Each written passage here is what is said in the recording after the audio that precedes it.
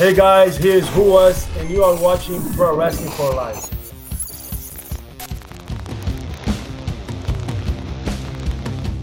Welcome to Pro Wrestling for Life, everyone. Gonna have a good show today. Joining us in a little while, we have Gregory Iron. We got Adrian Jahoud, aka Huras, formerly of NXT. Mm-hmm. We're gonna play a game again with Joey Image is coming back. Oh yeah, for sure. Yeah. So, anyways, man, you guys, the ones that tune in every week, probably notice I did my best to make it a different intro today. I was about to say you hyped on the segment. You did my job. I don't have a problem with it. But yeah. He's Sean Waltman. Yeah. Hey, Nick. Yeah, what's up? Yeah. What's on the show today? You just said everything that was going to be on the show. We got Greg. We got Huez. We got the game at the end of the show. But we got the news here to talk about as well. And I kind of just want to get to it, Sean. Before we get to the fun, big news of the week, there were a couple passings in the pro wrestling community. I didn't know if you wanted to say something before we kind of launched into all the fun and games we've got planned for the rest of the show. I just want to look, I don't know the details or anything, but I just Brian Blair suffered the worst loss a human being could possibly suffer, and my heart just breaks for him right now, man. His son Brett was killed. I don't know enough about it, but I just want to send my love to Brian and his wife Tony, and everyone that this is affected. So again, it's hard. It's hard to come up with the right words, Yeah. So, and then I just learned yesterday Super Porky died. Brazo de Plata, the legendary Brazo de Plata. People know him because, and they love him. People knew and loved him for his, impeccable comedic timing and just such a lovable guy. Trust me, and it was that's how he really was. Yeah, that's how he really was. It's just the funniest guy to be around. And his brothers were like that too, man. Los Brazos, the three of them, to me, okay, there's Villanos and Los Brazos, are to me the greatest trios. Okay. Ever in Mexico, as far as I'm concerned. Not that I'm the absolute authority on, all of that shit, but I know a little bit about it. Yeah, for sure. So, anyways, man, Jerry Lynn and I, we used to go, we talked about when he was on the show. We used to go to Universal Pro Wrestling. Yeah. That was our first promotion in Japan, and it was with all the legendary luchadors. The only one that wasn't there was Mil Mascaras, because he was working for Wing at the time. But we had his brother Dos Caras. We had Io Del Santo, Blue Demon Jr., just those Cowboys, Silver King and Tejano. Of course. And Villanos and Los Brazos. Mm-hmm. And oh my God, they Porky was a little heavier by the time I first encountered him over in Japan, but oh my God, could still move amazing, just incredible. And I mean, they were just about as entertaining as I've ever seen anyone be in the ring, man. And they were, I just say they because all three of them were so kind to me. But when I moved to Mexico, I lived in Mexico for 4 years. I was around his brother and him. Brazo de Oro was working for the other company. It was the broker. But anyways, I'm rambling or whatever, but it means a lot to me to talk about this. He's such a wonderful guy, and he's really going to be missed. And I had some interaction with his son is Psycho Clown. A lot of people may not realize that. I did not know that his son was Psycho Clown. Oh my God. Okay. Yeah. And so we communicate a little bit just because I wanted to let him know how much, his dad meant to me. And Yeah. So, yeah. Anyways, love you, Super Porky. Yeah. Jesus. And it's just and I'm enjoying hearing from you and others that like really knew him, because like me, like a lot of people, my age, we only knew Super Porky really from like the brief run he had in WWE. And it was only like a year that they had the juniors division, and he was just a screen stealer, man. Like every time he was on screen, whatever it's the big, turkey leg or, the looks he would make when somebody would walk by. Like when I found out about this news, I was like, oh my God, I wish I'd have appreciated Super Porky more, because I always really just loved seeing him on my TV, And so if you go back a few years before I met him, like it's out there. It's on YouTube, maybe, some other platforms. Him versus Tiger Mask. And he was always a chunky dude, but like much more svelte than most people remember him as. Man, those two were fucking tearing it up, Nick. And a lot of people might not see this, like, or when they think of him, they might be surprised to know, like, back in his younger days, he was considered a bad motherfucker that no one wanted to mess with. Really? Yes. Ask Conan. Okay, I would have never guessed that. He just seemed Nobody fucked with him. Even like after he, like in his later years, like just out of respect. Okay. Yeah. How tall was he? This short, 5'4" or something like that. But he was always bigger than the other juniors and stuff. Like I remember at the time. Because they weren't the juniors, they were the minis. They stuck him in the fucking mini division. I know, and that's He's the thing. Not fucking mini. I know. He was like miscast in that division. I remember. Jesus Christ. Yeah. Oh, yeah, but he was a badass in his day. Yeah. All right. All right. Cool. What else, man? Rest in peace, Super Porky, and the best of the fans, friends, and family. Well, Sean, I got to get your take on the hottest news of the week, man. Two big stories breaking simultaneously, and those appear to be that CM Punk returning to pro wrestling. Looks like he'll be at AEW All Out, and Daniel Bryan looks like he has maybe already signed with AEW. Word on the street, maybe holding out till Arthur Ashe Stadium in New York. But because of the Punk signing, maybe they move it up, maybe they move it back. We're not really sure. Yeah. How do you feel about these two big names at the same time possibly shifting to AEW? Oh, it's exciting, Nick. I mean, it's just good for everyone. Yeah. It's just really good for everyone. Like, I mean, because it doesn't hurt WWE, I don't think. Yeah, I think that's true. Yeah. And it definitely helps AEW, who's they already have some really good momentum as far as I'm concerned. Oh, yeah. So this could be a fucking game changer. Like as far as the balance of whatever the fuck you want to call it in the industry. I always compare it to McDonald's and Burger King or Pepsi and Coke, right? Where it's like, okay, like I don't mean to cut you off, Nick. No, go ahead. I'm sorry. Okay, the difference is one's just a publicly traded company that's just fucking monstrous, right? And the other one is, a company owned by, and it's a great company, but like one's huge, right? And I don't think it's going anywhere. So that's why I don't think it this necessarily hurts them. It helps AEW and it fucking helps the industry, man. Yeah, for sure. How do you feel? Because one of the conversations I've been having with people is when guys like Daniel Bryan and Punk come in, or a whole, there's been a bunch of other names from WWE or whatever, Malachi Black, Miro, the originals in AEW, some of these indie guys who came in, or guys that have less experience, how there's going to be less opportunity for them on the roster. Is that something that you think about or resonate with you when you see more names coming into the company like that? No, man, no, because if somebody's better and they're better than you, then maybe they deserve your spot. That's how I always felt, Nick.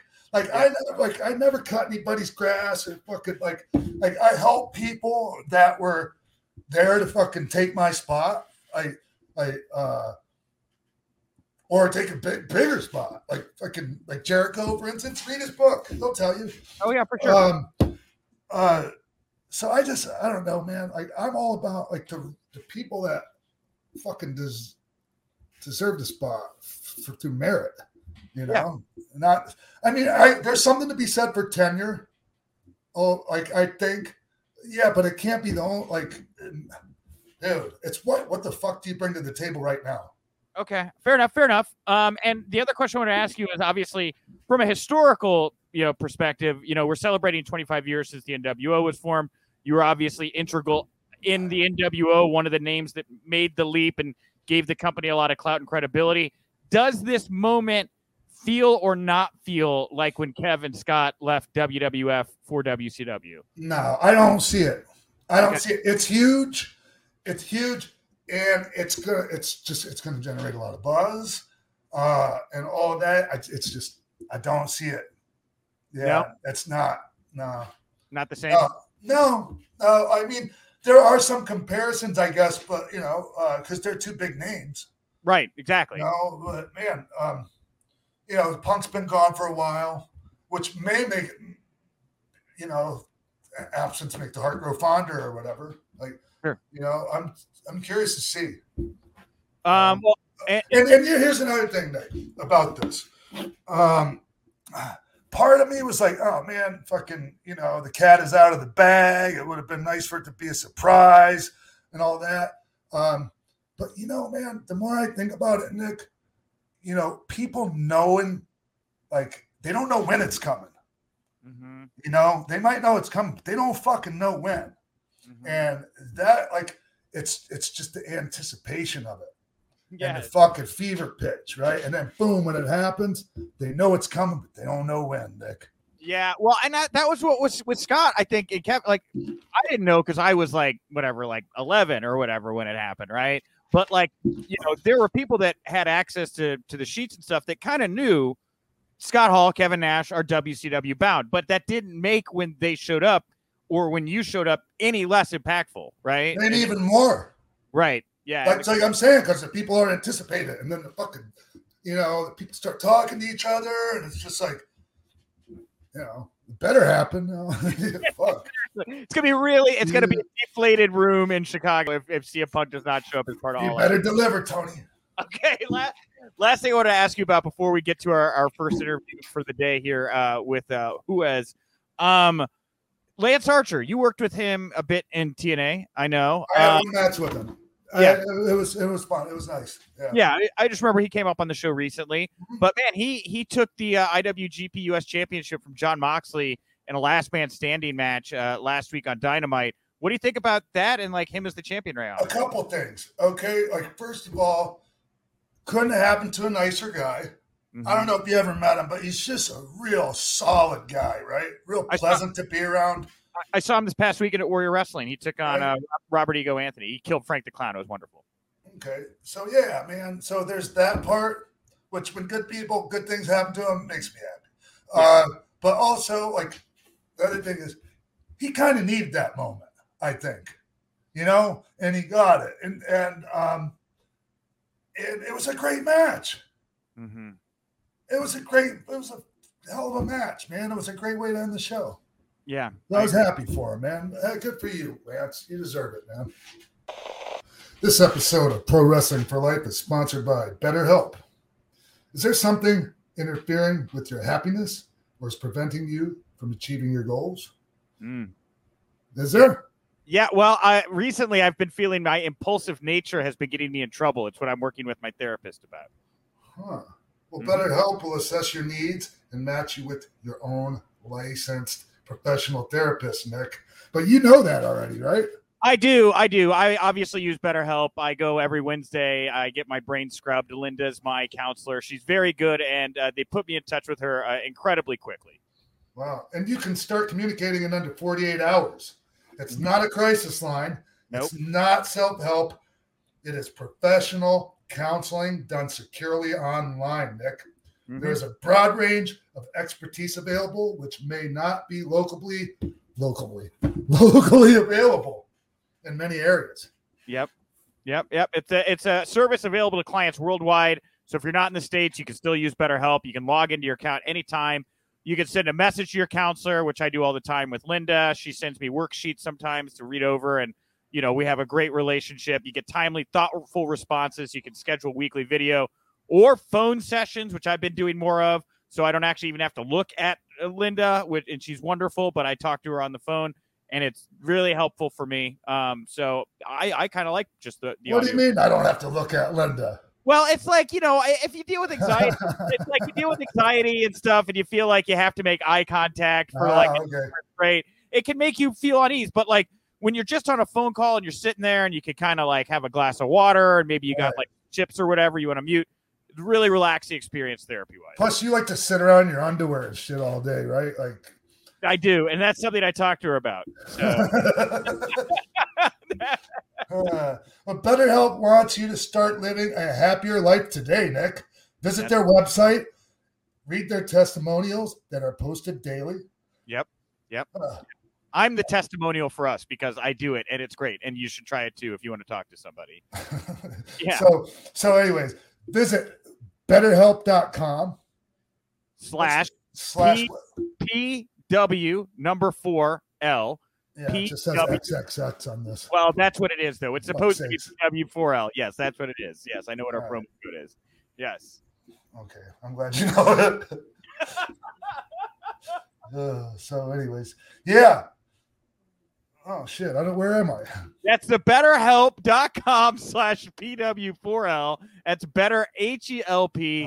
You can join over 1 million people who have taken charge of their mental health, and help.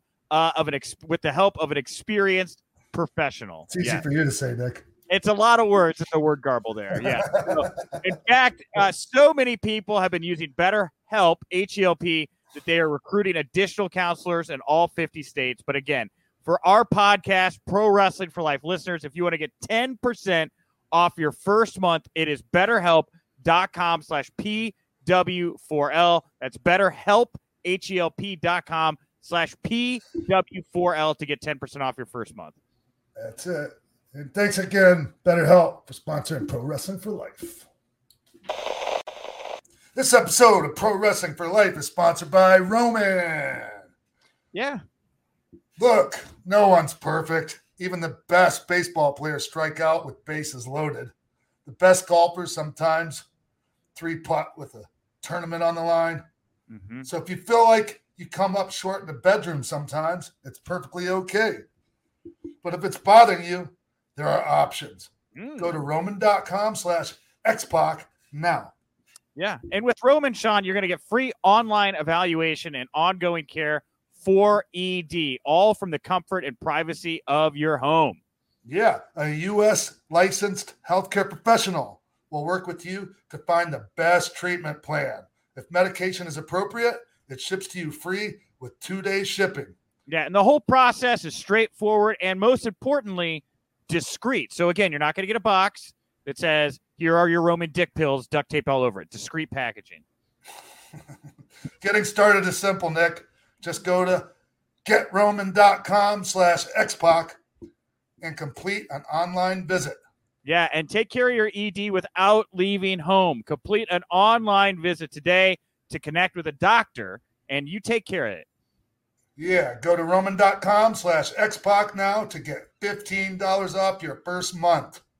Yeah, look, there's a straightforward way to take care of your ED, and that is GetRoman.com / X-Pac. Get started now to save $15 on your first month of treatment. Thank you, Roman, for sponsoring Pro Wrestling for Life.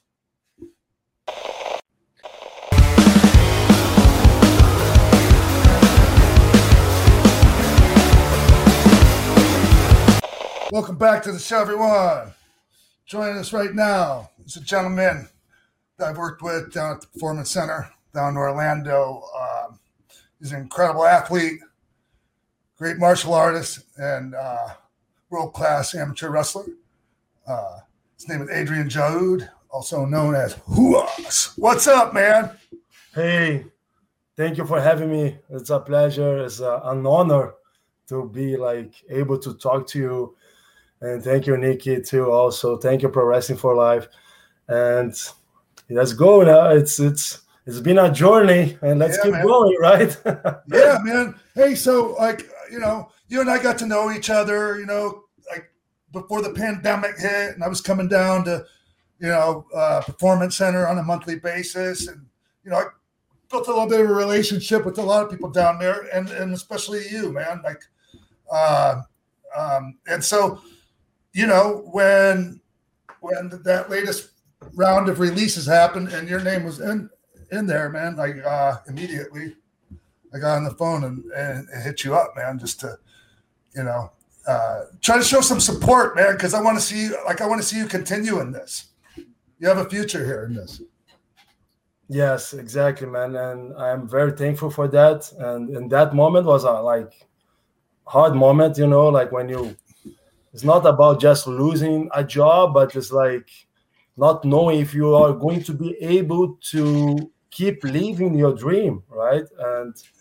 And that's it. Like people, like I know, like having like losing a job is hard, but in that moment, it's not just a job. It's like my dream, you know. Yeah.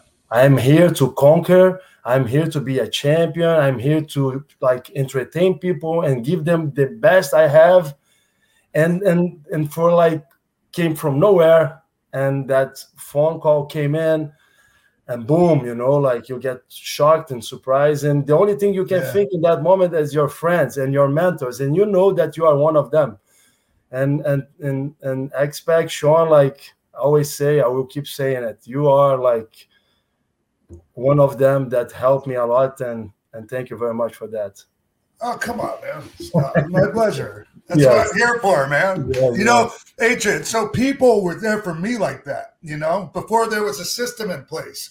You know, like the older veterans looked out for me, you know, the best they could. And so, you know, it's my turn. You know, I'm an older dude now, so it's my turn to get back, man.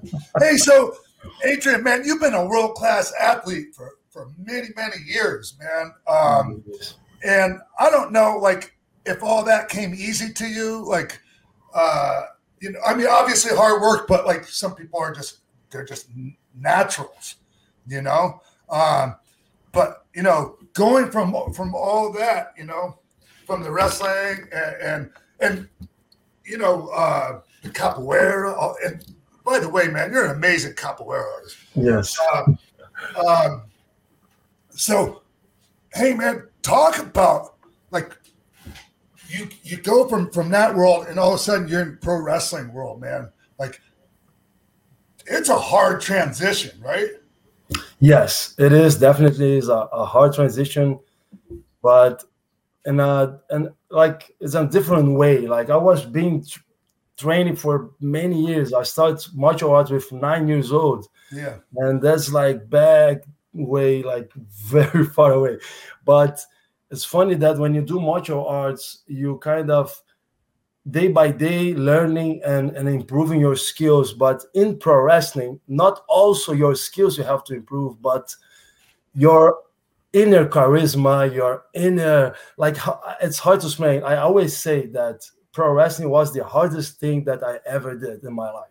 Yeah, you've told me that. That's why I'm asking you. Like, it's so funny that people, but wait a minute, man, you are like black belt in a bunch of things, and how you can say that? Yeah, I say that because it's not just about your technique. It's about like what you feel, how you deliver what you're doing. So that's why when we had that talks and you were like teaching me and like sharing with me your knowledge, saying that you have to be present in that moment. You have to be feeling it. You have to be kind of living that match. That's why it's very important to have a backstory in that match. And for me, that was the hardest thing, that hardest like transition. That, okay, guys, it's not just punching and kicking and submitting. No, it's what else? Yeah. No, you have to look the camera. You have to look the guy. You have to look people outside. You have to listen. You have to do... And that's the brain goes on and you start to spin around. But luckily, as I always say, that hard work always pays off. If you train hard, you always will get your results. And I trained. I ate it. And I slept and ate it, PC, Performance Center. And I was like every time seeing a legend, as you know, that I was like trying to go there, get some advice, trying to ask them how I can improve, and worked, and like I see, when I look at back, I see that I am proud of myself, because I kind of I made it. I know I'm not the best wrestler ever, but I will be one of the best soon. I saw it. I've seen it in you, Adrian. Yes. I've seen it in you. I saw the improvement from the time that I met you up until more recently, you know. So yeah, man. It's and the thing is, Adrian, like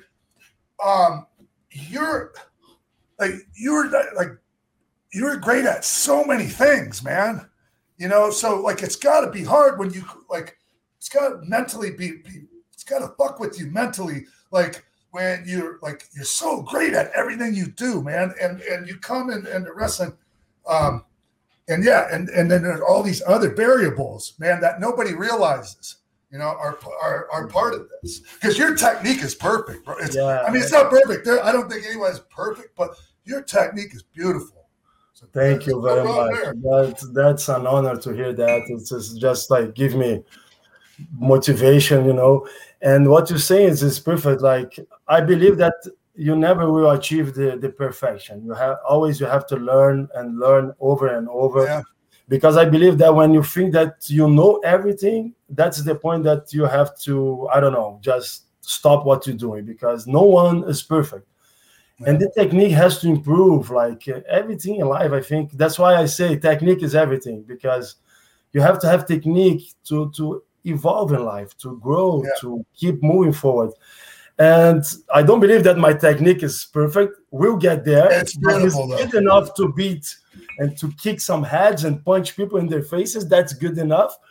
But at the same time, I believe that the process of learning has to be forever. Yeah. And I told you this before, and I always saw this in my mind, and I always imagined that pro wrestling is kind of like a jiu-jitsu school with belts. Mm-hmm. So I used to look at people say, that one is a white belt. That one is a black belt. So like you are like a master, 7-degree red belt. You know? And it's funny because when you see that, when you kind of separate the wrestlers in that kind of tiers or belts, whatever, you start to understand how much you can learn from them. And every match you learn something new, like every talk and and that's it. I think life is a forever school learning and no stopping. But it's good that, like you always said to me that, you will get there. And once I was doing a match and just happened. And I was like listening all the crowds. And I was in that moment, and if I am not wrong, was in Evolve, was a good match I had in Evolve, and like just came, you know, like my mind was there, I was conscious, and everything just happened, and I was like, oh my God, that's it, and I found it. Yeah, man. And a match you had on one of the Coconut shows in Orlando, like you had a match with Angel Garza that was really good. Well, that was one of my best matches because it was so good. And we were there. We were like enjoying that moment, and I had so much fun with him. And he's a great guy. We are friends, and that match was special. Like, I mean, I don't know, like you know more than me. When you are there in the zone and feeling it, you have so much fun. And like, isn't it amazing, right? Like, getting that feeling. Oh man, it's addicted. Hey, Adrian, explain to everyone. Out there that might not know, because I should, like, you know, the difference between that feeling in wrestling when you get the reactions you're looking for, and the crowd reactions when, you know, you're at, competing for a medal in wrestling or whatever, you know, like, you know, they're both crowd reactions, but it seems like there might be a different, you know, feeling or connection with the people. Yeah, that's a good point. Like, actually, it's perfect because this was one of my hardest thing to make the transition. Because when you train when you train to compete, to get like a medal or like a result, you have the crowd but it's funny how to explain. Like the crowd will push you when you're like about to win or about to lose. That's a very important man. But you have so much pressure on your shoulders of you have to represent your family, you have to represent the country, you have to bring the medal to your country. You are like, it's so much things, like it's like an onion, right? It's like so much layers. And it's so much pressure that the crowd comes to how can I explain, to push you in that last second in case you're losing, or even if you're about to win, to keep you like grounded and like hold a little bit more. In pro wrestling, it's totally different. The crowd makes the match with you. It's unbelievable. Like I always say, like it's like a piece of art. It's like a blank paper. You start to draw your art. It's the canvas, right? So you're drawing that art. So like you do like a ink, another ink, you start to mix up, and the crowd is adding something on it with you. Yeah. And when finished, is that masterpiece, but it's you, your opponent, and the crowd. It's like, it's amazing. So like you start to everyone makes it together. Yeah, it's that's it. So when I told you, when that started to come into my mind, I was like, oh my God, that's beautiful. That's amazing. And for me, that's the beauty of the pro wrestling. It's like it's hard to explain. You have just to feel it. You have to be there. I always say, have you watched a show like for like random people? No, never. No, you have to go. You have to watch a pro wrestling show live, because it will change your life. And people, seriously, yeah, let's go. It's amazing, man. Hey, Adrian, hey man, I'm really looking forward to seeing you get out there on the independent scene. And one place I know, I talked to Josh Barnett, man. He's looking forward to using you at Bloodsport. Yes. Perfect for that, man. Yes, I'm waiting big time. I always wanted to be there, because I know the event is like, it's tough, real great matches there, and I want to be there. Like just here, and I'm very open to be there working with Bloodsport. And actually, where I can fight blood, I will be there too, you know. Well, I was telling who has off the air, Sean. I know Bloodsport obviously seems like a great spot for him, but you know, friends of the show, Court Bauer and Fatu and MLW. You look at the landscape MLW's got too, with like Filthy Tom Lawler and Dominic Guarini and Kevin King Mo, all that stuff.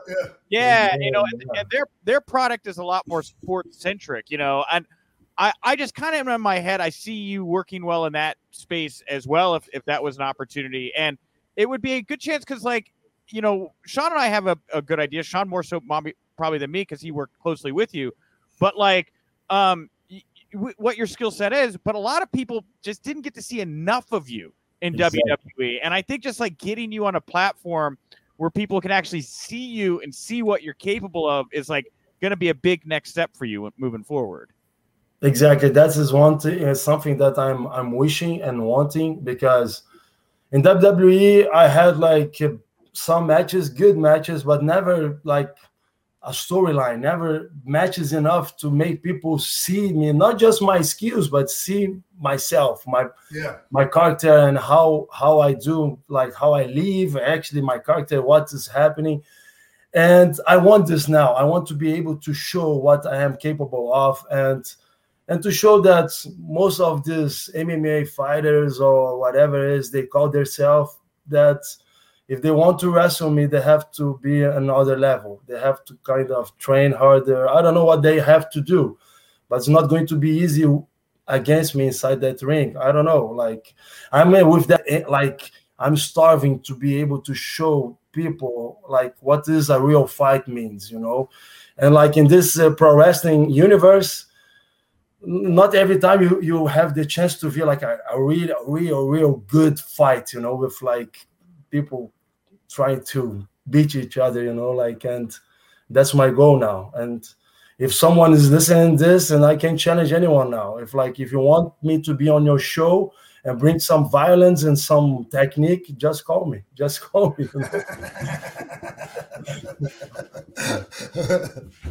Okay, cool. Well, Ruiz, I want to thank you so much for joining us here today. If people want to reach out to you and find you and book you or anything like that, how can they get a hold of you right now? bookinghuas@gmail.com. Right. Bookinghuas, Gmail, or my social media, Adrian Jowd, and Twitter, Adrian Jowd. Both you can find me. It's bookinghuas at gmail.com. gmail.com. Bookinghuas, that's RUAS, folks. Yes, RUAS. Cool. Thank you very much. Hey, man, I hope to see you somewhere soon, man. Yes. Like it's only a matter of time before our paths cross again. Yes, matter of time, and I can't wait to see you in person to give you like a big hug and and thank you, Nikki, for your support and everything, man. Hey, man, my love to your family. Always. Thank you.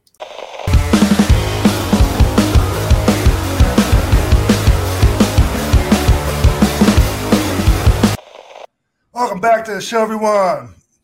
Happy to be joined right now by pro wrestler and motivational speaker Gregory Iron. What's up, Greg? Hey, Greg, okay? Or is everyone just call it Gregory?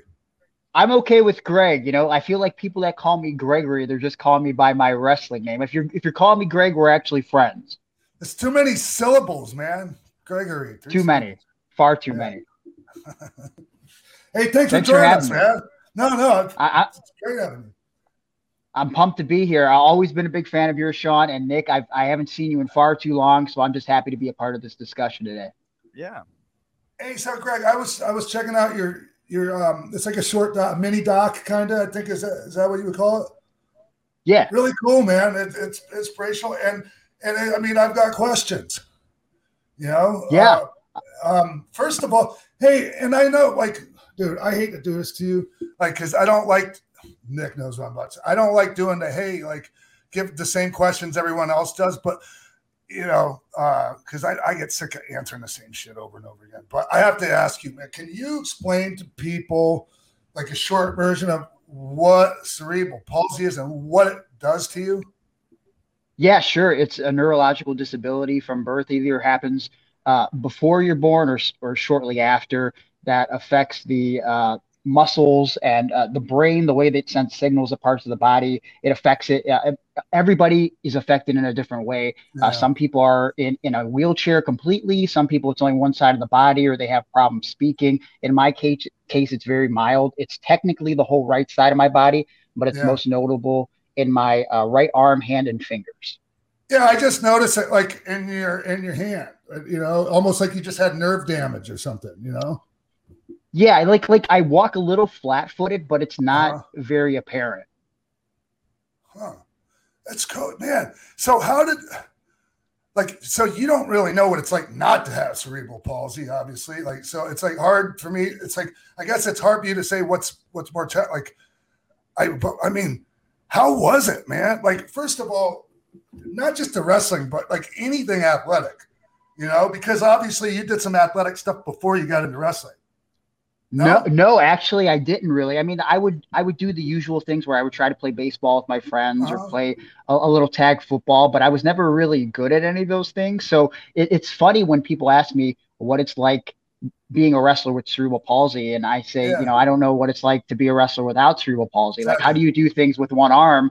I don't know. I've never done things with two arms. So when I was getting into wrestling, a lot of people wonder, like, how could you even have the courage to do that with a disability? But for me, it wasn't a matter of doing it because I had a disability. I was more terrified because I had never done anything athletic in my life. And I had this fear that if I suck at wrestling because I'm not athletic, am I going to look at it different if I fail at it? But looking back now that I'm 34 years old and I've been doing it for 15 years now, which is crazy to think about, I'm glad that I took that step into that wrestling school in Cleveland and took a chance on failing, because I think it's much better to fail than to look back 15 years later or 20 years later, whatever the case is, and think about what if.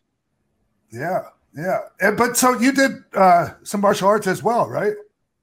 Or is that along with the wrestling? No. Did that come after the wrestling? Well, I got this. Oh, Jesus Christ. I was reading this.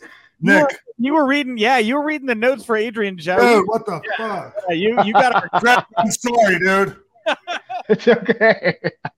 Greg, tell us about qualifying for the Olympics. No, or trying to. Hey, the most I know about martial arts comes from Cobra Kai and the Karate Kid. That's all I know. Well, all right. Well, Greg. All right, go ahead, Nick. Well, I was gonna say, you know, when we've talked about you breaking in and like how you don't know how to do it, but how was it for the people around you? Like, I don't know that I've ever asked you, like, how did the other wrestlers adapt to having to like change what they were doing to like work with you and, you know, make it work, you know? Well, you know what? I feel like it's always been more awkward for the other wrestlers than it was for me. I mean, no one ever, not to my face at least, no one's ever treated me different, but there's always those moments, even to this day, where I'm working with a guy, and if I'm a baby face and he's playing the bad guy, one of the things that always happens is they go, is it cool if during the match I you know, maybe make fun of, and I'm like, that's what it's there for. You know what I mean? And in the times that we're living in, you know, it's much different than when I first started, how far you can take it. And you sort of have to feel the crowd with how far you go with mocking the guy with a disability because, you know, cancel culture and all that good stuff. So you really have to feel it out. But like, I'm not offended by any of that stuff. And I feel like, you know, if you're going to get heat on me, if you ignore the disability, you're doing yourself and the fans a disservice. Mm-hmm. Yeah, man, that's a weird, I don't know how I would handle that as a heel working with you, man. Like, you know, because you just got to play into it. Yeah, I guess, man, because I've gotten over other things, you know, that I had a problem with, and I ended up doing anyways as a heel. So yeah, I guess, man, but it's just holy shit, man. That could get. It feels like it could get kind of heavy. Here's the thing, though, man. Like on the flip side of it, as a heel, like how does that work, man, with the crowd? Like, I mean, like you know, like. When I was a kid, people used to say if the guy was a heel, the wrestler was a heel, whatever you said to him was fair game. Like Adrian Street, like all the fucking homophobic slurs like from the crowd and like the little 10-year-old kids yelling it too, and the fucking the parents. You know, I mean, does anything like that happen?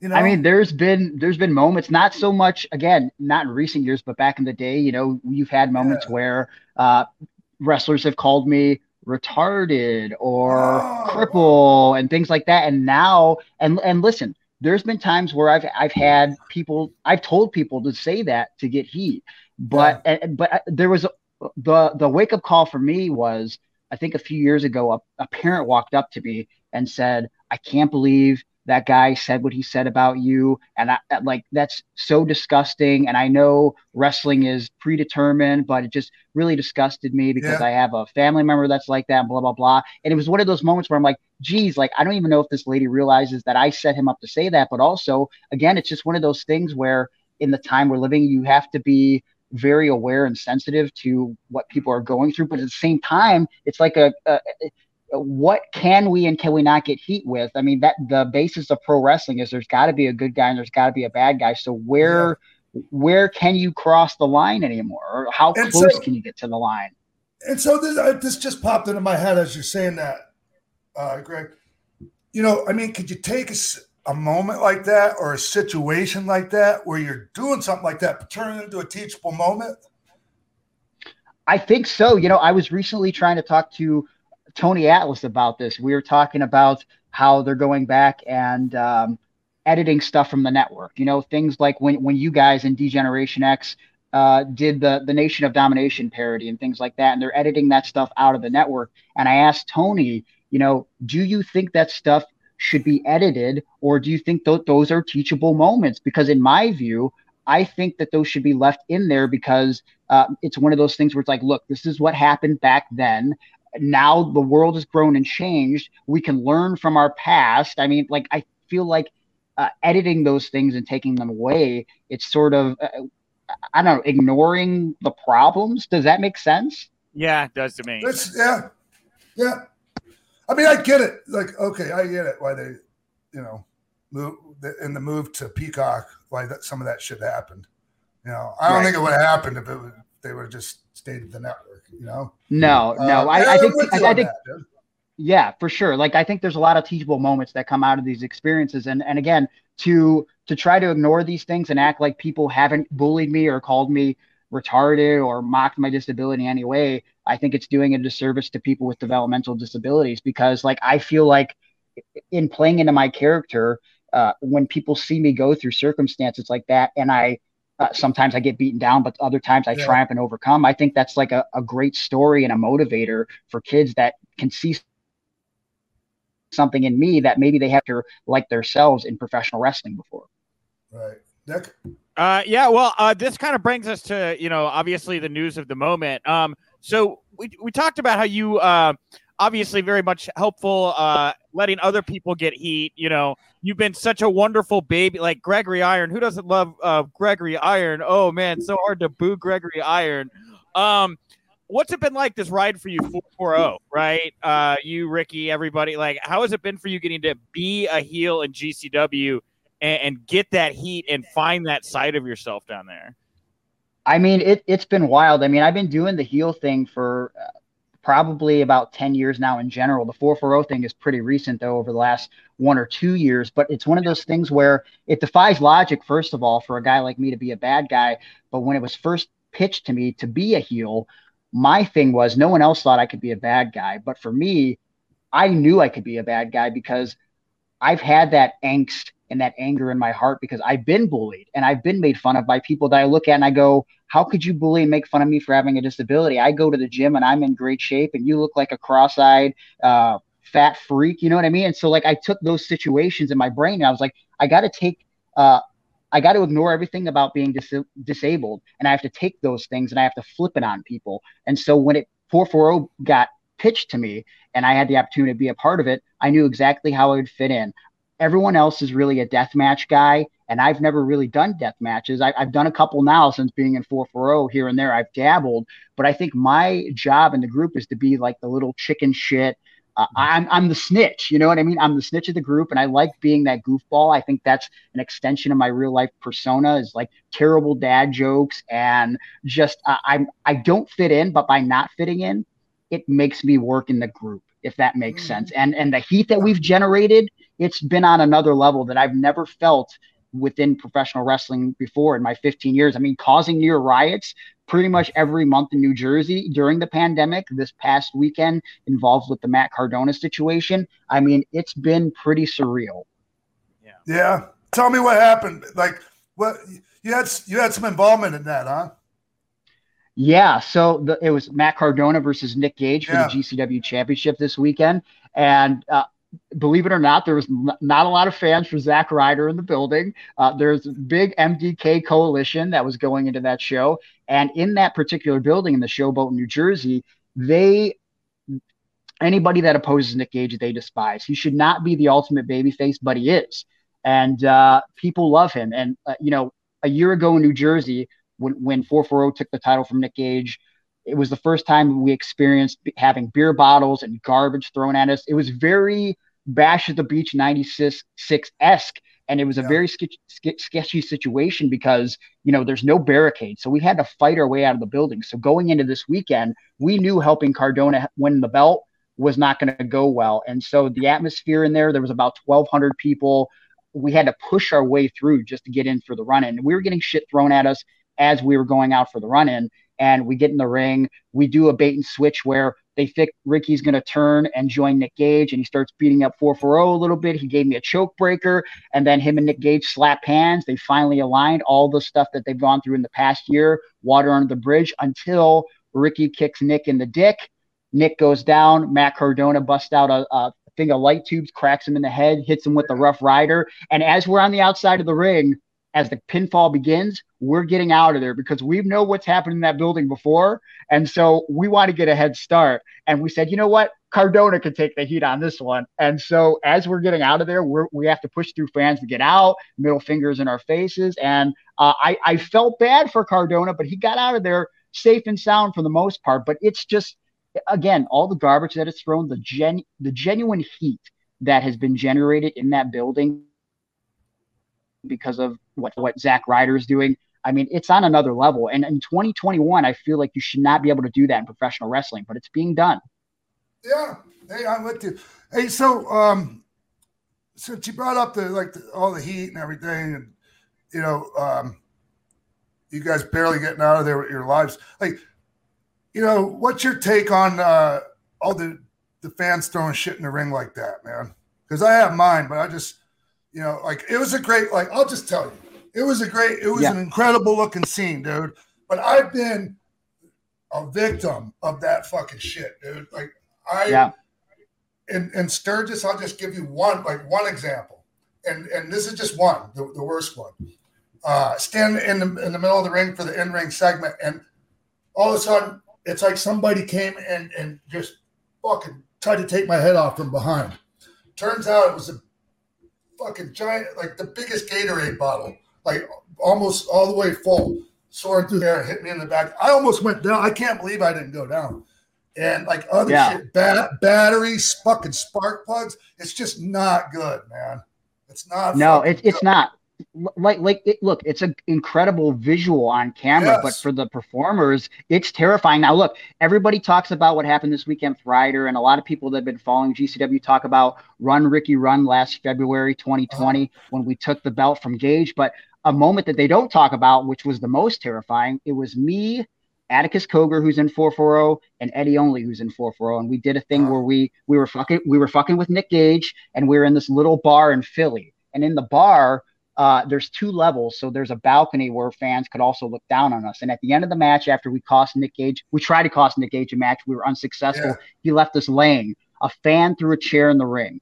So then other fans started throwing chairs in the ring as we're laying. Now, that in itself was terrifying, but in the moment, all of a sudden, the people on the balcony started throwing the chairs down on us. And so all of a sudden, I get beamed in the side of the head with a chair, and I tell the guys, cover up, and we had to lay in the ring as people are just throwing chairs up and in and down on us into the ring. And the fact that we got out of there uninjured was a miracle. And no one talks about that, though. Like, that's terrifying. And as a performer, I don't really want to be involved in that situation. I'm glad that I survived, and you have that visual after, but like, Jesus, it is not fun.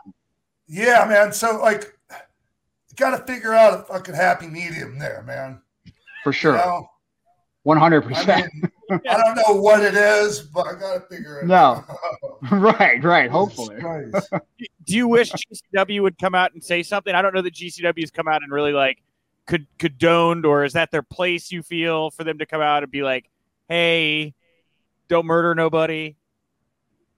I don't know. I mean, like, I feel like a part of the people behind GCW enjoy that visual. And maybe I don't know if I don't want to say they don't have the performer's interest in mind, but no one has exactly come out and said, don't throw shit in the ring. I mean, in the past, there's been slurs that you can't say anymore that they've come out and said, like, listen, everybody's welcomed at GCW. So, saying the F word, for example, there's been a lot of people that have thrown that around. They get ejected immediately. But as far as throwing stuff to the ring, nothing's been said, and I don't know if anything is going to be said. So I don't know how I should feel about that. I guess the thing I want to bring up is, like, there was that one fan who did the stop, like the freeze frame, where they identified pizza cutters midair being thrown at the ring. And like, I feel like at the very least, like, don't throw pizza cutters at the performers is like a no-brainer, right? Yeah, like sharp objects, and like Sean, like you said, batteries, those are the worst thing ever. Like, just hearing it, batteries, it doesn't sound that bad, but I remember hearing stories from Tracy Smothers. Darts? Oh my God, no, that's horrible. Yeah, dude. What? Jesus Christ. Yeah. Hey, so listen to this. Back in in WC, when I was still in WCW, and the fucking NWO was fucking just getting white hot, and all that shit's coming in the ring every night. One night, fucking Doug Dillinger says to like Kevin Scott and I, "Oh yeah, we can get them to stop, but like they like how it looks on TV." That's a fucking true story, dude. Wow. They were letting that shit happen. Somebody could say that's not true or whatever, but fucking Doug Dillinger said that. Damn. Wow. What's old is new. Where did you get a dart thrown at you, Sean? I'm fast. Where did that happen? It didn't happen to me. Oh, okay. Got it. All right. Yeah. All right. Yeah, I've heard crazy stories. Yeah, dude. Well, we're glad you're alive. Hey, Greg. Yeah. So there's something I've been wondering also, and it just figuring out when to ask you. So when you're having matches, like, how often do you come across people that are afraid to like hurt you, or like, and also, like, can you take a pretty good ass whipping? Like, could you take some punishment? That's my strength, is in my selling, man. If I don't sell, I don't have anything. Yeah. I just mean or dirt, so somebody can lay some shit in on you and you can take it. Oh yeah.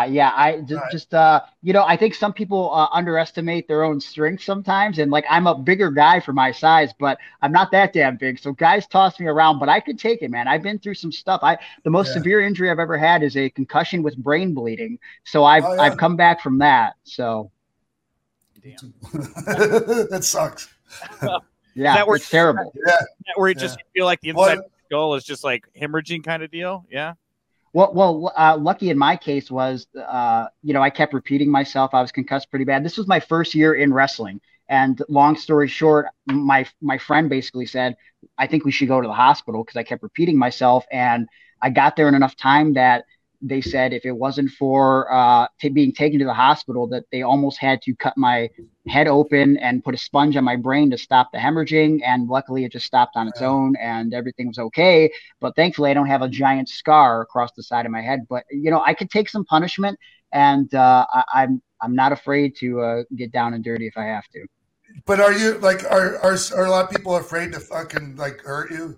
Do you ever have people 100%, 100%. Because they always ask me, is it okay if I were to slam you like this, or if I touch your arm, does it hurt? It doesn't hurt, man. You know what I mean? Oh, can I beat up your bad arm? Can I beat up your good arm? Beat up whatever you want. If something's gonna bother me, I'll tell you. But for the most part, there's really no limitations with me. I'm down for whatever. And on the flip side of that, and you don't have to name names or anything, but you ever have any assholes in there that just take liberties on you because they feel like they can get away with it?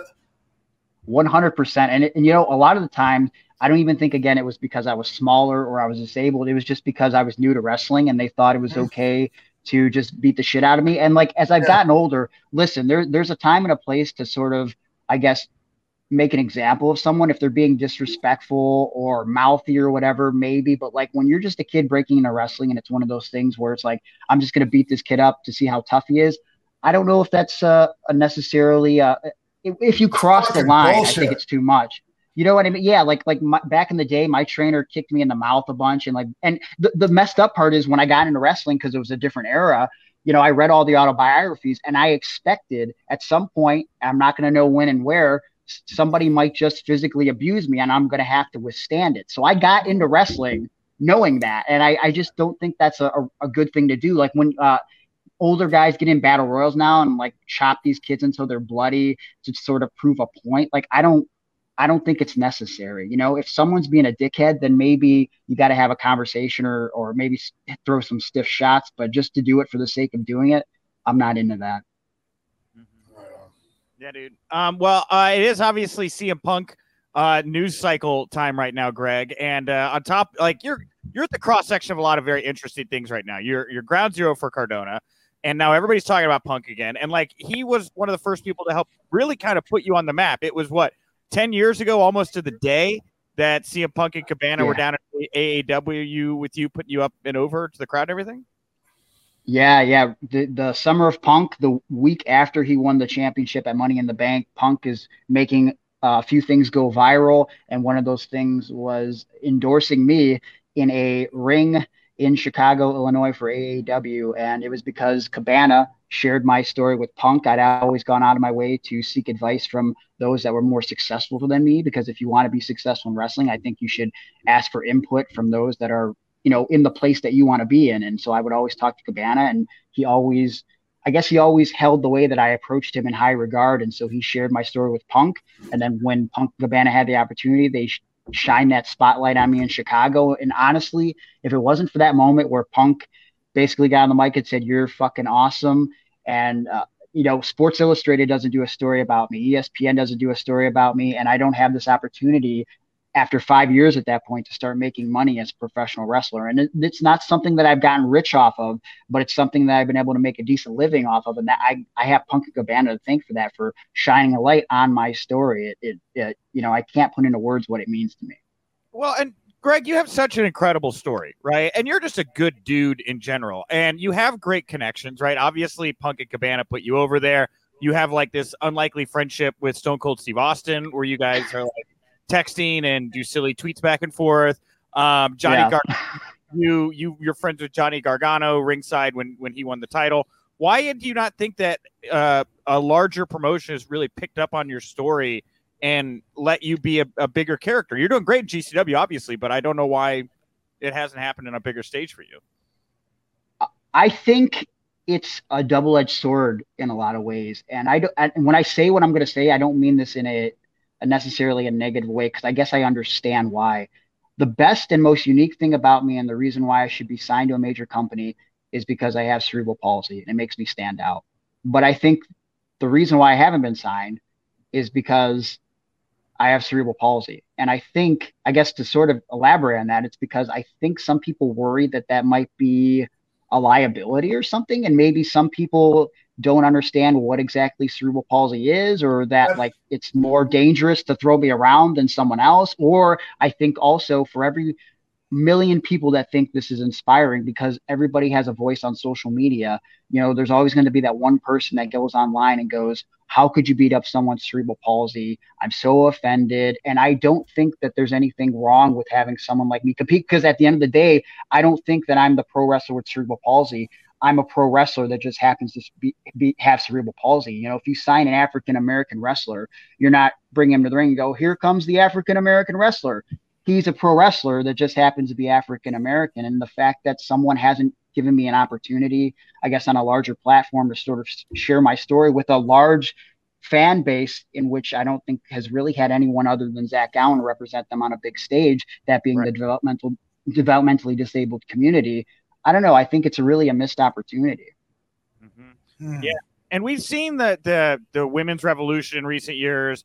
We saw the Black Lives Matter movement, its effect on pro wrestling. I think that was very visible. Do you feel like this is another hill the pro wrestling business has to climb, is the relationship between pro wrestling and the developmentally disabled community? Because you're right. There's only been like Zach and you as well, Well, I've come across other wrestlers with disabilities over the years on the independents. And listen, I want to encourage anybody to follow their dreams. But here's something that I often say to, in particular, kids with disabilities. You have to know your limitations. And if you're passionate about pro wrestling and you want to be a pro wrestler, you have to make sure that it's something you can do without putting yourself or others in danger. And if I would have gotten to pro wrestling and that was a thing that I was worried about, or if I couldn't be a wrestler to the best of my ability and other people felt unsafe with me, then I would have found another way to put my passion for wrestling to work. I would have been a commentator, a writer. I would have done something. I would have found a way to be a part of professional wrestling. And so I think people get the wrong impression and think that, God, how do I say this? Not everybody can be a pro wrestler. And I'd like to think that not every able, person that wasn't born with a disability even can be a wrestler.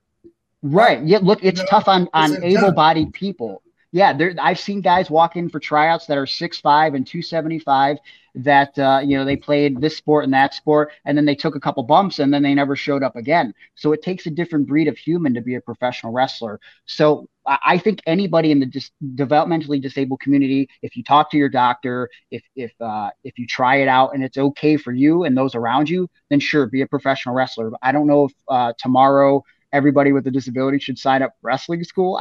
You got to make sure that it's going to be safe for everybody involved. But I think we're in a time where we're more open-minded to including everybody. Again, I think developmentally disabled people are a big sector of the audience that really watches pro wrestling, not just WWE, AEW, and all Impact and Ring of Honor. And I think to have someone represent them on a big stage, or multiple people, I think that's incredibly important. And it would be really cool one day just to see not just me, and it doesn't have to be me, one or two or three guys that could be on TV, giving people like me, giving kids that I've seen in schools hope that things are possible, because I was that kid that felt like I was alone and didn't see anybody like me and didn't think things were possible. And then I saw Zach Gowen on WWE, and now I'm on a podcast with you, Nick, and I'm talking to a guy that I looked up to for so many years, and Sean Waltman. Life is great, and you don't know what you could do if you just take the courage to follow your dreams. Yeah, man. Well, while we have you here, Greg, before we wrap up, tell us a little bit about what you are doing outreach wise, because everybody knows you as an asshole from GCW, but outside the ring, you actually do some really great stuff. I don't know if you want to talk a little bit about what it is that you're working on doing with the community. Yeah, right before the pandemic started, for a few years, I was doing it together with Zach Gowen, and then I started sort of branched out on my own. I started doing motivational speaking in schools in several different states. The last one I did was conveniently just about a half hour from my house, so it was a nice little short trip, and I put a little mini documentary on YouTube about it. And then the pandemic hit, and then it was very hard to get bookings inside of schools because, well, no one was really allowed inside of schools. And so now that things are opening back up again and, a new school year is upon us, what I would like to do is I'd like to get back to motivational speaking because, when I was growing up, I didn't know if I was going to be a pro wrestler. I didn't think that was a thing that I could do. And then I did it. And then when I got into pro wrestling, selfishly, it was one of those things to prove people wrong that always said that I couldn't do it. Anybody that ever bullied me, I had this chip on my shoulder.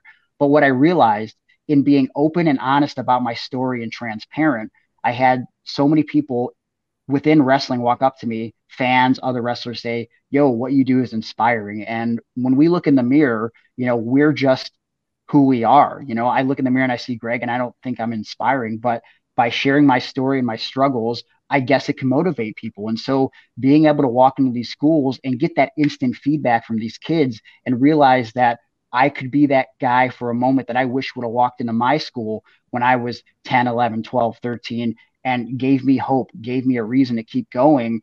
It's very empowering. And it's the only thing that I've done in my life as an adult that gives me the same fulfillment that wrestling does, to be able to just get that instant feedback and know that I'm making a difference. It's an incredibly powerful thing. And that's something that I want to continue doing as we come out of this pandemic and the world is coming back to normal. Dude. Well, bravo, Greg. Where can people go to find you, follow you, support you, all those great things online right now? You can find me on social media by looking me up on Twitter at Gregory Iron. I'm also on Instagram at Gregory_Iron, Facebook as well. And if you want to go to my website, www.gregory-iron.com, you could either go to my website or DM me directly on any of my social media platforms about pro wrestling seminars, and of course, motivational speaking. And I'll get back to you ASAP. And if you want to support me on Pro Wrestling Tees, it's prowrestlingtees.com/Gregory Iron. And of course, my podcast, Iron on Wrestling, which airs every Wednesday. Probably should mention that too. Yeah, dude. Rock and roll. Cool. Thank you so much, Greg. We really appreciate you coming on and talking. And Sean? Yeah. Hey, Greg. Yeah. Hey, man, you brought up Zach Gowen a little bit ago. You're talking about you were doing some speaking with him. That's a guy, man, when I first met him, man, he wasn't a very likable guy at all. Just his attitude sucked. And then, man, he's just a pleasure to talk to these days. Like his amazing attitude, pot gives back to society. Just man, it's so cool to see that guy, make the change that he did. I mean, not to go up into, Zach Gowen, but no, he had some serious issues he was dealing with. Did you ever battle any of that kind of shit? I forgot to ask you that, man, because, everything's so, your life seems so rosy, you've overcome these obstacles, but did you ever battle any of that stuff?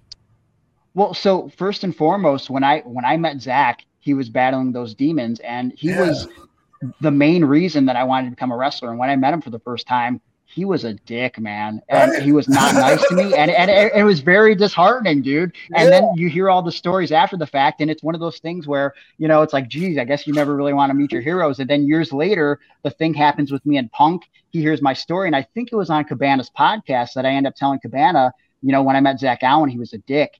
And then Zach got my phone number and he had just come out of rehab and he called me and he said, I heard your story and I didn't realize the impact I had on your life and you made me cry and I want to apologize. And that created this beautiful friendship and something that I'm very thankful for to this day. And again, if it wasn't for him, there's so many things I wouldn't be doing in wrestling and I definitely wouldn't be doing motivational speaking. He's always someone that I lean on when I need advice for that. But as far as me battling my own personal demons, thankfully, not so thankfully, I guess I watched my mom as a kid battle an addiction with crack.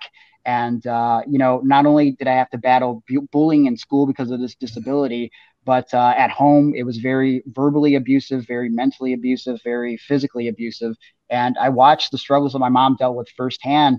And she passed away from a drug overdose while living in a homeless shelter in 2010, July 4th, 2010. And it was one of those things where I got the phone call while I was working a real job outside of wrestling. And it was sort of always the way I envisioned it going down. But even when it happened, it was one of those things that it's still very surreal that I was never going to have my mom calling me up to borrow $20 or just to be a pain in my ass or whatever it was. We had disconnected at that point for a couple years, but you only get one mom. And one of the things that I learned in retrospect, I held a lot of animosity towards her for a while because of how she led her life. And one thing that I learned that I didn't realize in those moments as, a 20-something-year-old kid, because I'm straight edge, and that's because of seeing what my mom went through. And I held a lot of bitterness towards her. And after she passed, a few weeks later, I was dubbing one of my old matches from tape to DVD. And it's one of my first matches. And somehow she found out that I was a wrestler. And she showed up to this pro wrestling show that I was on. And for whatever reason, when I was dubbing this tape, I saw my mom directly in the background of the hard cam. And when I come out to the ring, Sean, she was so happy to see me coming out to the ring as a wrestler. And she had just the biggest smile on her face. And then I'm hitting some moves on the opponent that I'm having in the ring. And I go to hit the ropes, and the guy I'm wrestling grabs me for an Alabama slam. Before I even hit the mat, my mom's smile turns to this face of worry. And I get slammed on the mat, and I see her start to cry as she's watching this in the background, and I'm getting my ass kicked. And that was a wake-up call for me, and it helped me realize that drug addiction, alcohol addiction, it's a sickness. And inside, even though that's something that my mom battled, there was still a mom somewhere in there. Yeah, man. And being able to see that made me realize that, she was just sick. And I was doing the best she could with what she had to work with, dude. Yeah. And listen, people that know me personally, I sort of have a morbid sense of humor, and I always make jokes about my mom and stuff. But at the end of the day, I get emotional sometimes when I think about her, because, I wish I could have had a better relationship with her, and I wish she could have been a different person. But that is the hand, no pun intended, that life dealt to me. And I've had a good way of taking those hands and making the best of it, because you have two choices sometimes in life when you can't control things.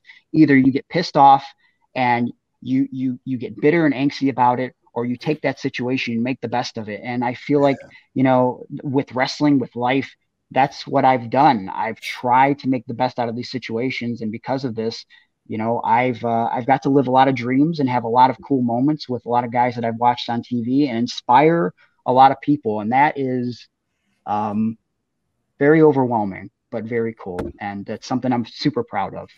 Yeah. Well, wow. Right. I didn't expect it to get this emotional, guys. Yeah. Fine.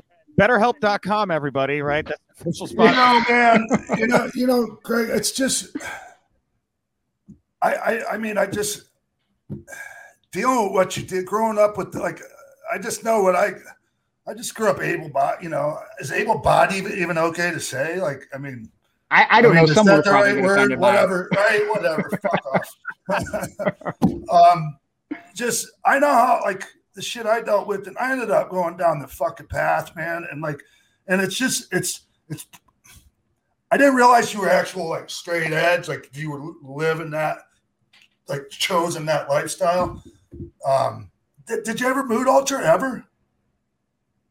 Did I ever what? Did you ever mood alter? Did you ever try alcohol? No. Anything? Well, when I was 17, I did a little bit of drinking because I thought that was just what you do at some point. And I remember I got really drunk, and I was dry heaving in the middle of the night, and I just I felt like shit the next day. And I remember it was around Christmas, and I was supposed to go get photos with Santa with my baby brother. And my dad comes downstairs, and he was a big drinker. He's still a big drinker. And sometimes my dad has not been the most pleasant of guy. He was there for me when my mom wasn't. I love my dad with all my heart, but He's done some stuff that I forgive him for. But to go back to this moment in time when I was 17, he comes downstairs and he says, hey, we have to go get photos with Santa. And I told him, I can't, I'm hungover. And he goes, hungover? And he asked me what I was doing. And I'm expecting to get punished because I got punished for stupid shit when I was a kid, like not telling him where I was going and going to play baseball with my friends or whatever. And so I'm expecting to actually get punished for something that I feel that I've done is wrong. I want to be punished. And he started laughing and it was almost giving me a pat on the back. And Sean, that was my moment when I was like, you know what? My dad is one of the most uncoolest guys I know. If he thinks drinking is cool, I'm never going to drink again. And I didn't. That was sort of the decision I made. It's a good decision, man. So yeah, I mean, I guess, you know, like, listen, people, if you can handle your alcohol, I'm all about it. I'm more open to marijuana now that I know what it does for people and how it helps people. If one day maybe I need to dabble in a little bit of the marijuana for medical purposes, perhaps I would do that. I'm not opposed to those things. I think I identify with straight edge because it's really the only label I can think of that works. I mean, I feel like to be truly straight edge, you got to be into like Minor Threat and like hardcore punk music, which I'm not. But I mean, straight edge. Shit. Right. Yeah. But like, I feel like straight edge is like the closest thing I have to identify with. So we'll go with that, you know? Right on. All right. Hey, Greg. Thanks, dude. Yep. No, thank you. We're supposed to go 20 minutes. We got a lot longer. Yeah, it happens with me sometimes. So, I'm into it. Yeah, man. I appreciate you coming on, dude, spending some time, and I really enjoyed the conversation, man, and look forward to seeing what you got coming up. Thank you, and thank you for the platform, and thank you for always being an inspiration to me. Always been a big fan. I'm sure you get that a lot, but I feel like it's important to put that out there. You really you paved the way, even though you're not a small guy. During your time period, you were considered the small guy, so I think you've paved the way for a lot of smaller guys like me. You're an innovator, and I appreciate and respect you so much. And Nick, you're a doll. I love you. I'm just a doll. That's fine. I agree with that. You can put me on the shelf and play with me. That's fine. You're great, Greg. Thank you again. Really, really great talk, man. Total compliment that we went over time. Absolutely. So hell yeah, man. I love this. Talk, man. Total compliment that we went over time. Absolutely. So hell yeah, man. I love this.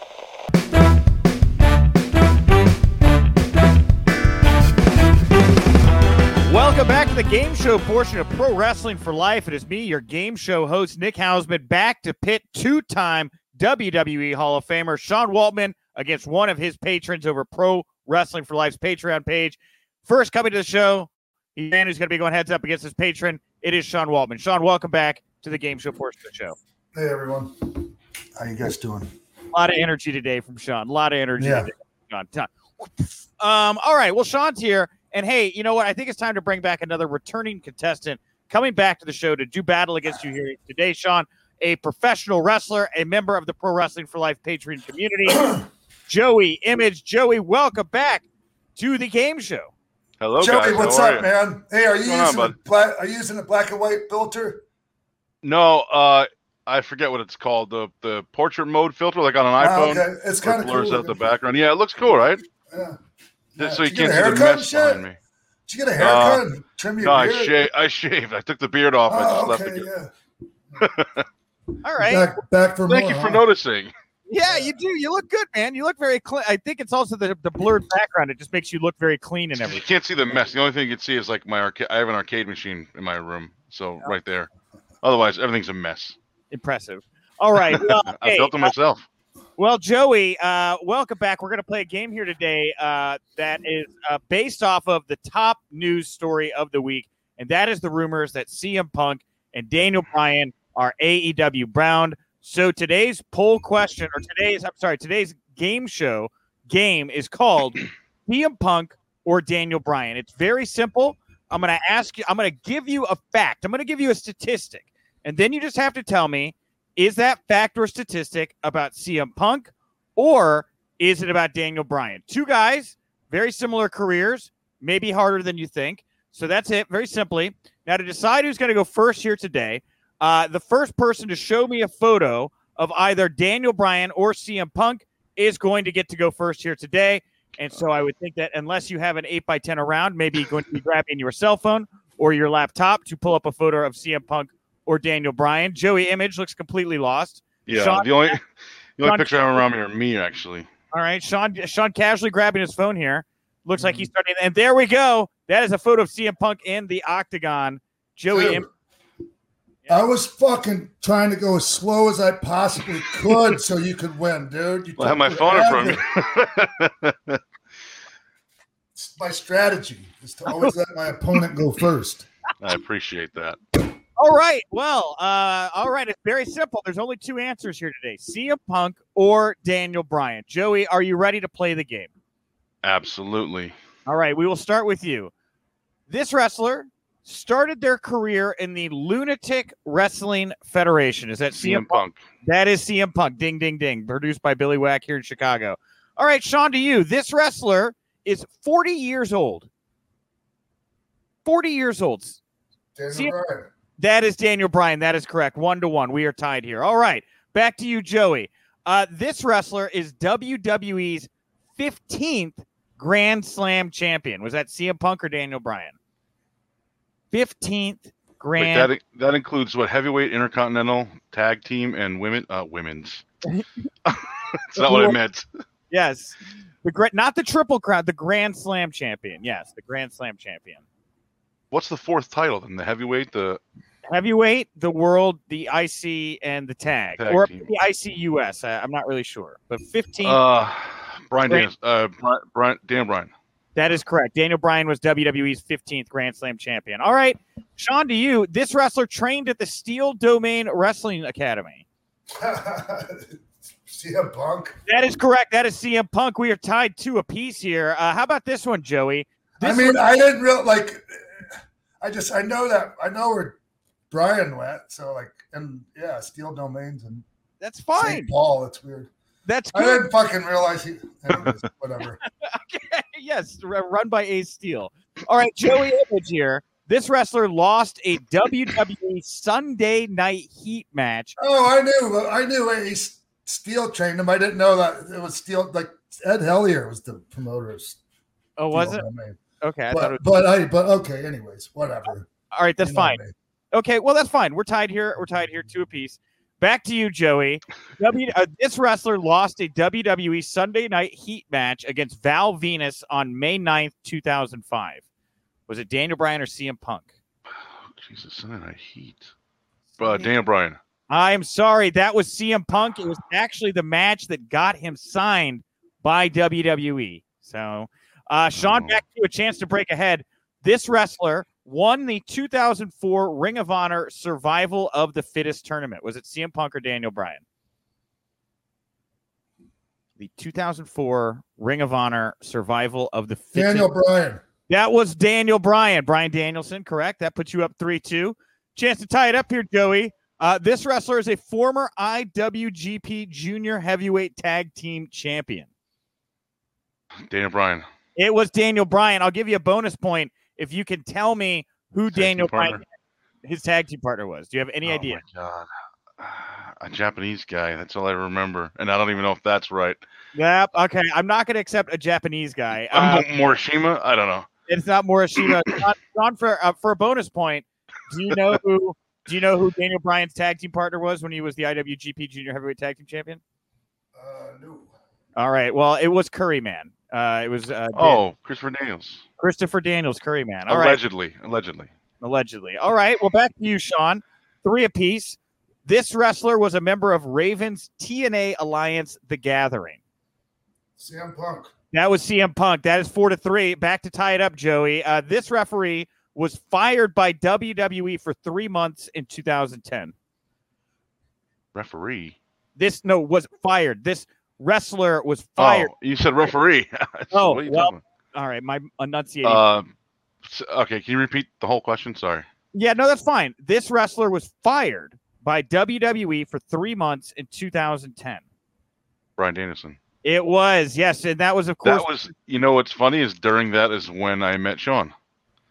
Because Danielson was working Sawa in Evolve and in Rahway, New Jersey during that time when he was doing Independence.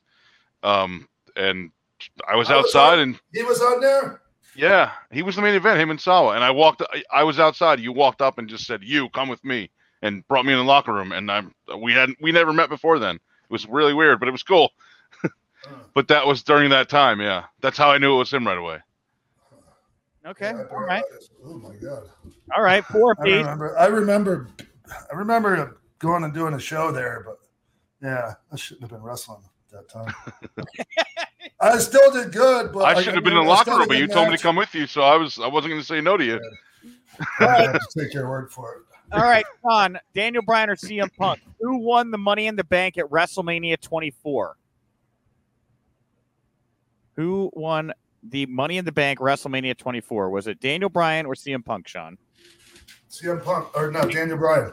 Oh, you had it right the first time. It was CM Punk, but you changed it. This is your chance to break ahead here. Who won the Slammy for Best Beard of the Year in 2013, Joey? Bryan Danielson. That was Bryan Danielson. That is up 5-4. Sean, which of the two, CM Punk or Daniel Bryan, served as a Raw commentator in the last few months of 2010? Bryan? No, that was CM Punk. Joey, if you can get this, that's going to blow it out here. Who was it, CM Punk or Daniel Bryan, that endorsed Green Party nominee Jill Stein in 2016? Bryan Danielson. That is correct. That's 6-4, and that is no idea. That is it. That is going to put you over the top here. There's not enough questions left for Sean to come back from. You know you're Daniel Bryan at CM Punk. I am sorry, Sean. It is another loss here for you in the game show segment on Pro Wrestling for Life. Okay. You know. Okay. Oh, all right. Well, I'm sorry, sir. Not our typical heated response here from Sean. You know, Joey. Hey, man. While I have you here, Joey. Oh, are you going to bring up the Hennig Bockwinkel thing? Yeah, dude. A fucking hour-long match. I know. I heard you the last week mention it. Come on, man. I can send you some of my stuff. It's not any good, but you could do a watch along with my crap. Like, I'm thinking like 15 minutes ish. You know, like. Actually, you could do a watch along with me and PJ from 2005, where he ribbed me with the kendo stick in the match. All right, Joey. Hey, man, it's good. It's good battling you again. Yes, sir. You look good. Fucking fresh shave. Yeah, man. Clean I don't do this too often. All right. All right. Thanks, man. Thank you, guys. What's your social handle, real quick, Joey? Your you can follow me all social platforms at Joey Image TV, please. Cool. All right. Thank you so much, Joey. Thank you, guys. Take care, brother. That's it for this week's show, everyone. I want to thank Gregory Iron, Arturo Huas. Actually, it's just Huas now. Thank you, Adrian. Joey Image coming on, playing the. I was about to say video game. Play a video game with me? Yeah, Joey. Thanks to Joey Image for coming on, playing the game show. Absolutely. And who am I missing? Gregory Iron. I already said Greg. You said Greg? Okay, I don't know. Anyway. It's the first person I think. Well, thank you all so much for tuning in. This was a really fun show. I will tease, of course, join the Patreon page. We got a lot of new content coming out here. But next week, we have our first returning guest on the show. So that'll give you a little tease if you want to go back through and figure out who we might be talking about. But a huge, like these we've been on a hot run of shows. But like I know what the next couple weeks of shows look like. And we got some really, really big hot guests. So stick around. Thank you all so much for supporting us. Leave a comment on iTunes. All that stuff's appreciated. But that's all I got for today, Sean. See you guys. Bye, everybody.